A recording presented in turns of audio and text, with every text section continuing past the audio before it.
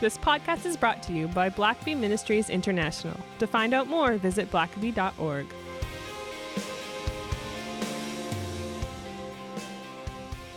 Welcome to the Richard Blackaby Leadership Podcast. My name is Sam, and I'm your host.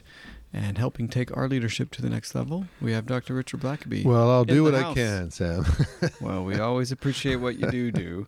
And we've been on a series now on your new book that is out now, and it's called The Ways of God. Yeah. By B&H Publishing, and we're excited about this. As you can tell, we've dedicated a number of podcasts to it. Yeah.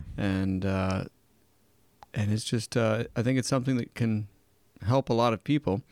And it's called The Ways of God, and it looks at how the ways of God, essentially. That's a succinct way of... And thank you for coming to the podcast, and that's all we have to say about that. But no, one of the ways of God is beauty, and I especially like this aspect. And so why don't you open that up for us today? Yeah, Sam, we all, I think, could pretty quickly conclude that God's ways are powerful, that they're loving, that they're holy.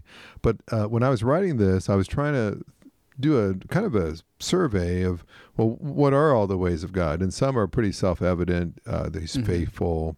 But then there were a couple that the more I thought about it, the more I thought, that is the way he does things, but it's not one that you would normally think of. And one of those is that his ways tend to be beautiful. And of course, when you look at Genesis chapter 1, when God's creating the earth, he keeps saying it's good, it's good. And of course, you wonder, what does that mean? What does he mean by it's good? Does it mean it's very pragmatic, that everything functions properly? It's rightly ordered. Yeah. Certainly all the planets are orbiting properly around the sun, and the galaxies are all in place and so on. But I think as he creates the earth, he creates waterfalls, he creates mountain ranges, creates beautiful animals, rivers, forests. There's just so much in this earth that as you look at it, you're just, you have a sense of awe as you look at that, and you wonder, is that what God was thinking? Was he using all the creativity of the Godhead? Was he thinking, what can I, as an artist, what beautiful things can I put together in this planet?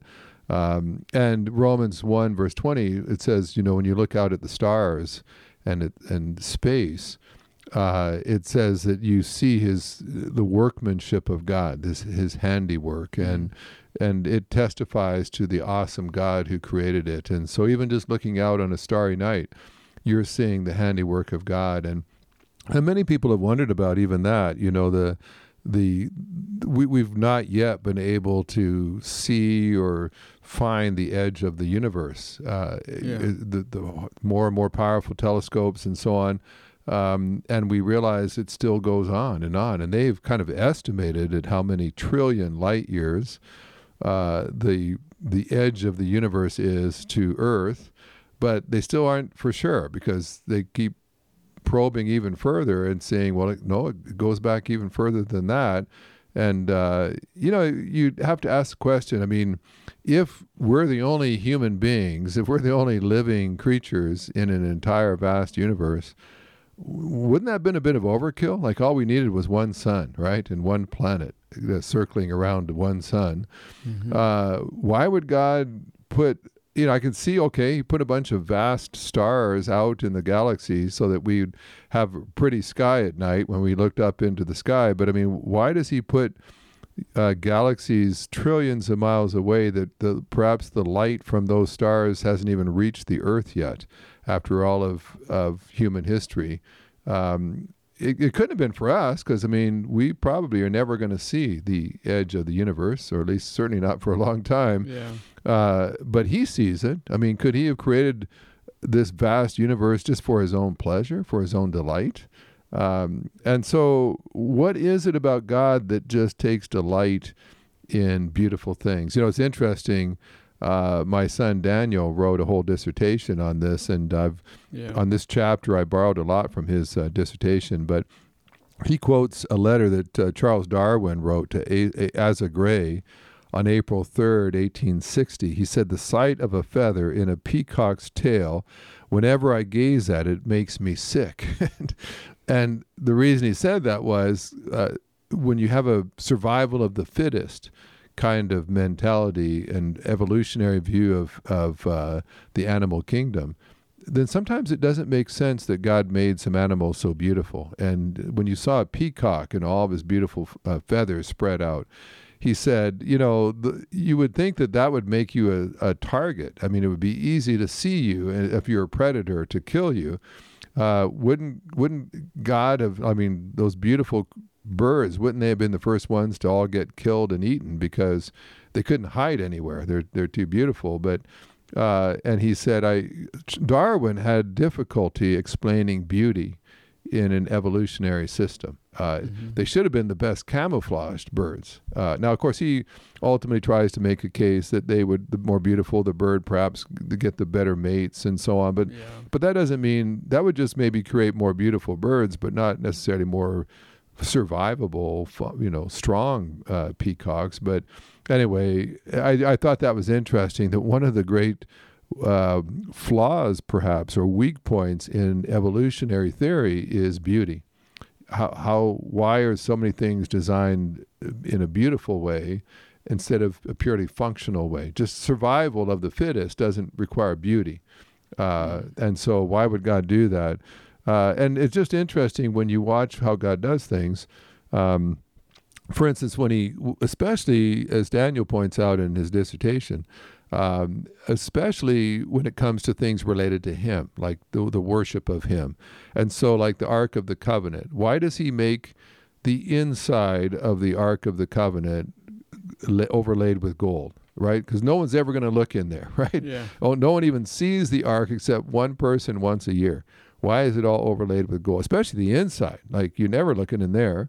But the inside where no one looks is overlaid with gold because that represents his presence. And why are the curtains in the tabernacle embroidered with cherubim and beautiful threads of various colors?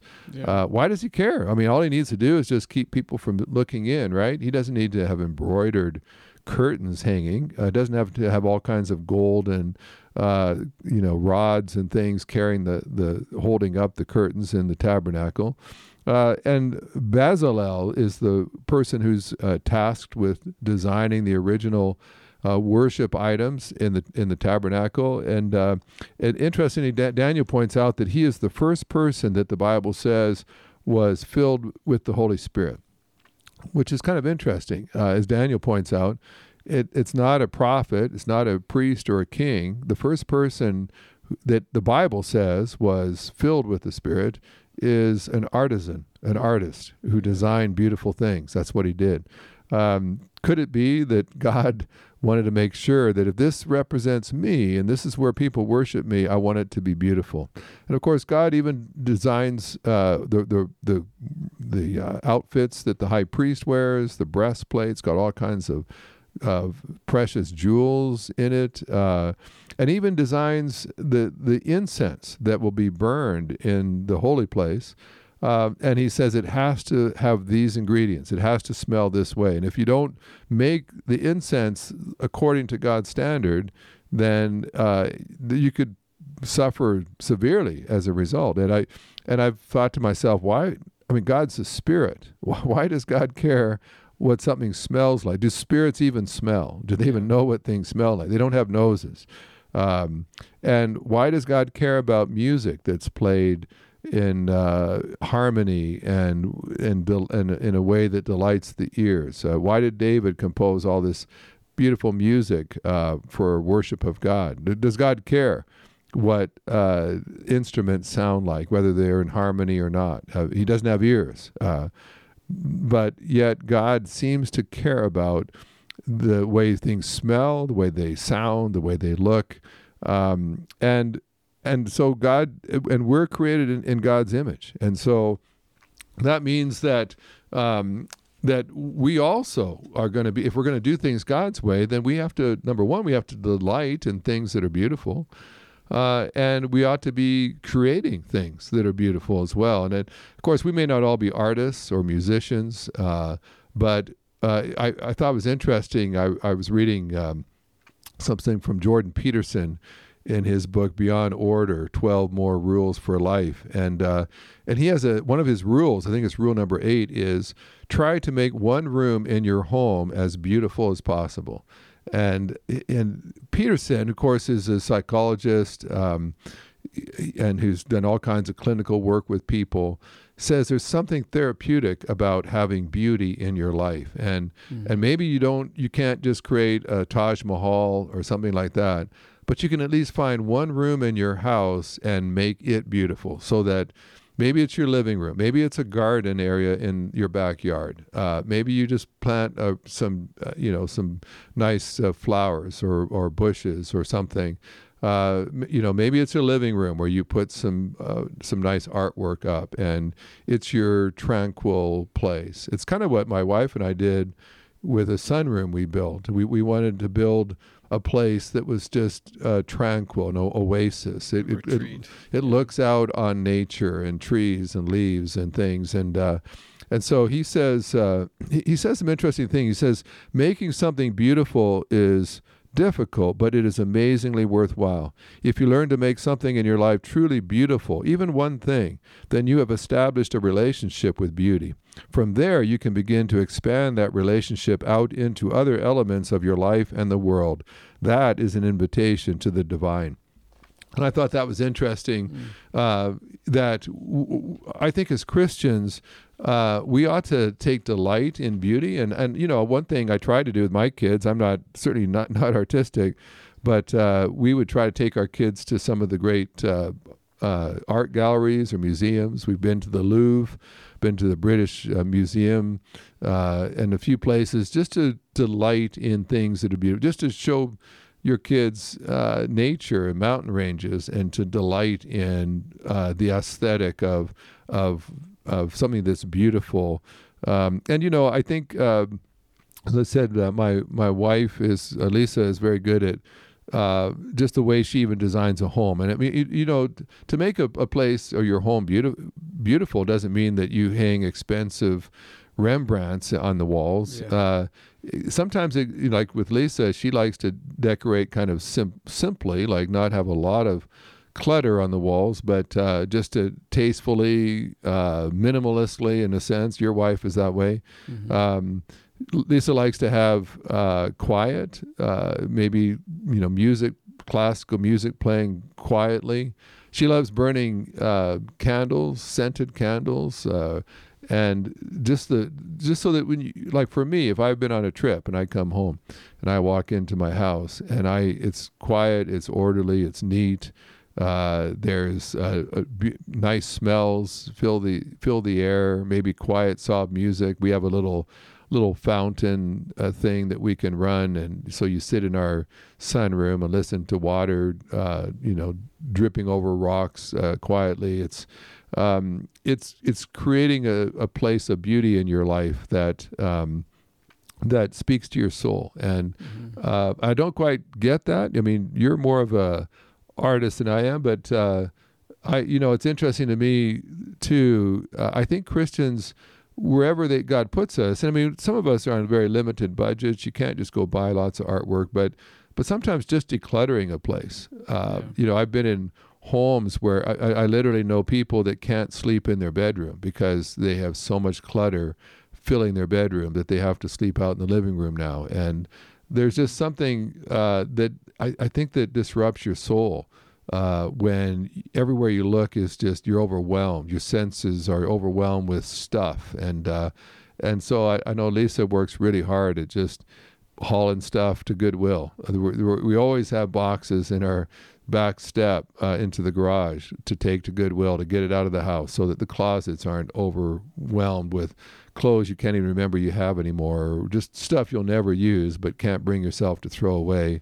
Yeah. Well, it's, and it's interesting too on a sort of a corporate level, that we as Christians, especially from the maybe Puritan line of Christianity, they really stripped away all of the beauty of Christianity. Yeah. You know, in Yeah. in an aesthetic sense, obviously, you know, Puritans did many great things, but and you see the remnant of that, I think, in like modern Protestant churches today, most of which aren't really beautiful. Right. You know, it's if they're going to build a new thing, it's going to be, you know, modern and more like a warehouse Yeah. with a stage and a lot of lights. Well, you know, what's something interesting that's- too is that now it's much more functional, and so Yeah. like I was in a church, Rick Fisher's church, a couple weeks ago, and they had all these beautiful stained glass windows, which you don't always see in especially a Baptist church, but. One of the reasons we don't have that anymore is because we want to be able to show PowerPoints. We want to be able to cut all the lights off in the auditorium. So you don't want sunlight coming through and casting shadows or whatever. And they had a way where they could pull blinds down over that if they wanted to really darken the room. But I tell you, I love stained glass windows, Yeah, and me too. I remember just standing there before the service started and just looking around at all the stained glass and of course the stories it tells of Jesus and the disciples and so on, and thinking, yeah, because I remember when I was a pastor, I came to a very, very functional, plain kind of church building.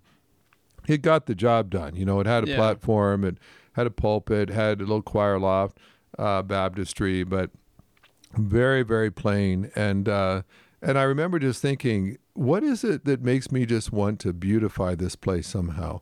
You know, old, aging decorations and, you know, silk plants covered in dust. And so like I remember just gradually buying some real plants and putting them strategically on the platform just to kind of liven it up, add some life there. And of course, then we had to water them every week, but they kept multiplying. People really seemed to enjoy it, and some fresh flowers, and taking out dusty, old, out-of-date stuff. And but I remember I had one guy in my church that was just the ultimate pragmatist, and you know, it's kind of like his attitude was, well, we need to work on some drainage issues in, you know, and outside the church building, and re-landscape and you know, work on some of those kind of issues, the plumbing issues. And it's like, well, yeah, I mean, we should do that too, but he just kind of thought, why waste money on a plant that you have to water all the time?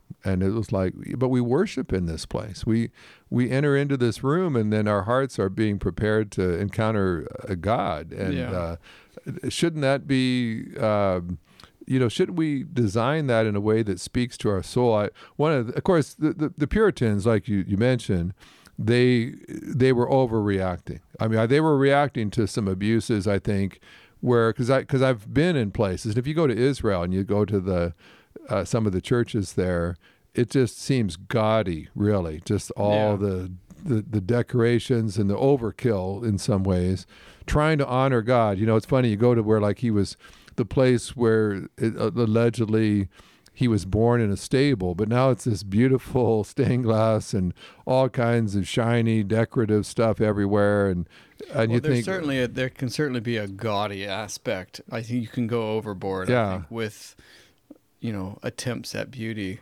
Yeah, but the pendulum swung way too far the other way. Yeah, and to the point where you just had these plain. I don't know that we honor God. I mean, your focus should be on God when you worship, but I think when you see what God did when He was designing worship places, they weren't plain. I mean, the temple was not plain, and the tabernacle was not plain. It was very impressive. You had a worship experience just entering the building, right? And you hadn't even started the service yet. Yeah, and I think that's what's interesting is, it seems that very little thought goes into, you know, modern Protestant churches.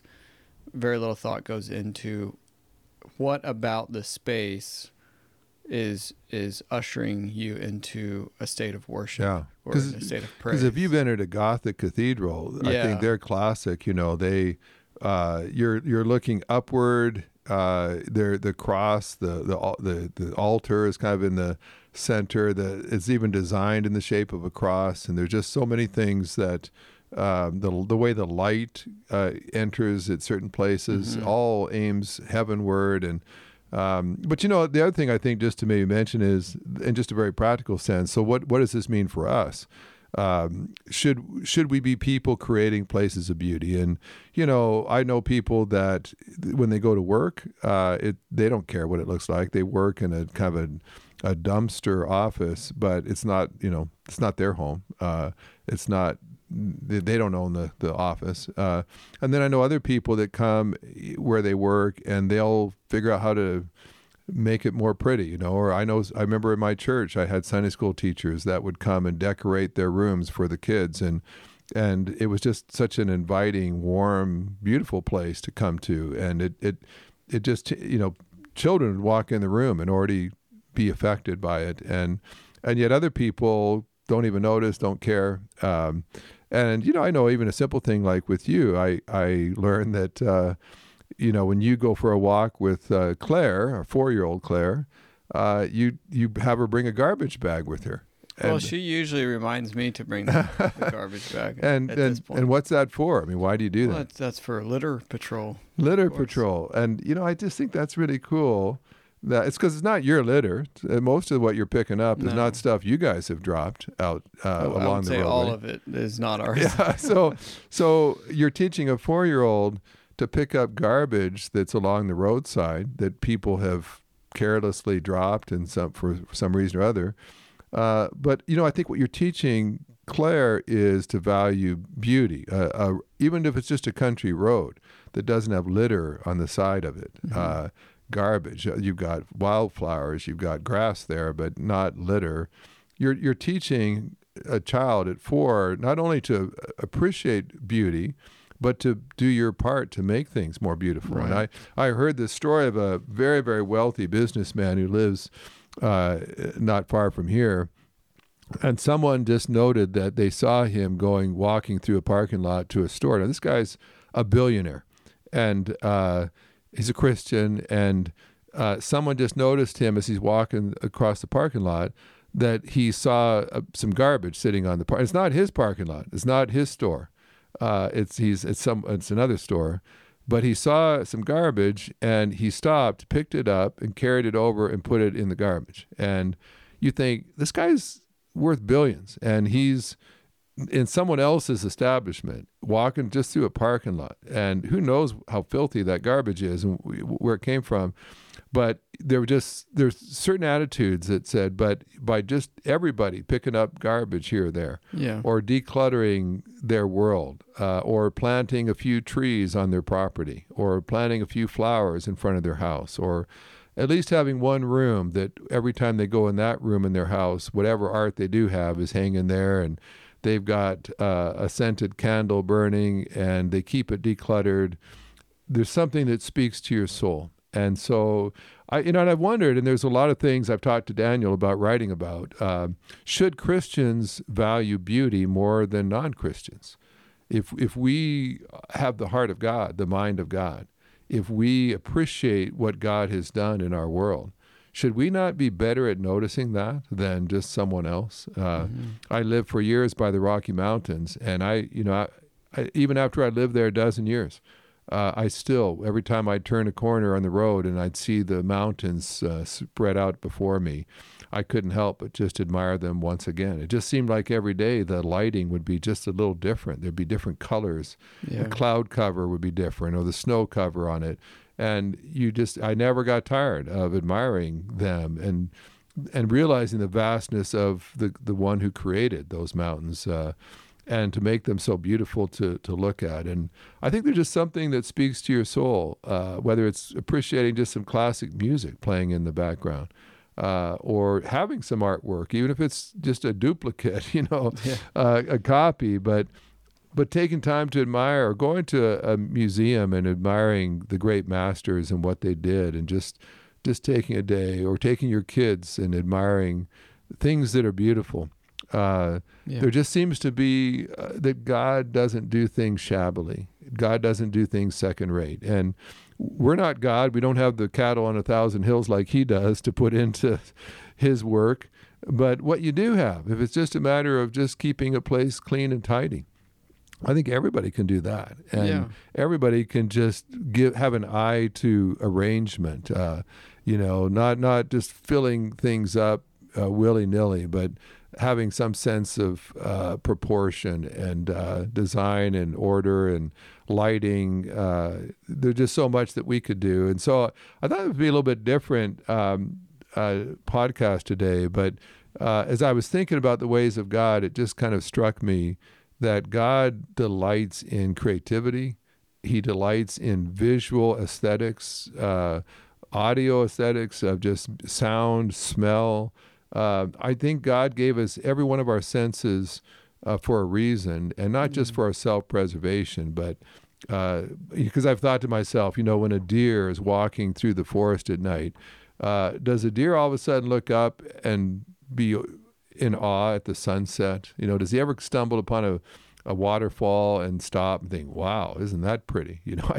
I don't know. I don't know what animals think, but that's true. I'm guessing that they were not created in the image of God like we were. Yeah. And it might just be that over the course of our life, we miss a lot of what God intended to bring us pleasure. There's a lot of pleasure to be had, not just in what you own, but even just what you can admire and appreciate. My grandsons, we were at the beach last week, and I think Claire was there too, and we saw the beautiful kind of a blue bird. I don't know if it was a blue bird itself, but it was blue and it was a bird. And you just look at some of these birds and just the intricacy and the colors and the design, and you can find great delight in just enjoying the beauty that is all around us. And so sometimes just cleaning out your garage can be the next time you come into that garage, everything is cleaned up and straightened out and vacuumed, swept out.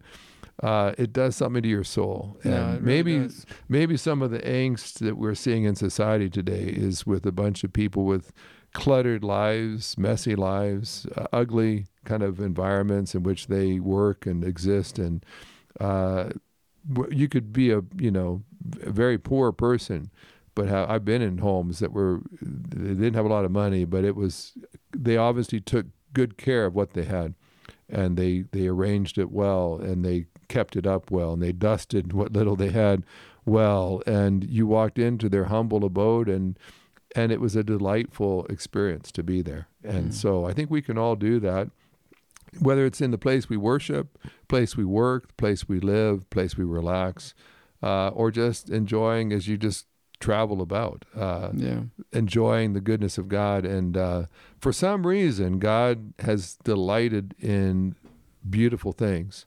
And so I feel like in some ways we should do the same.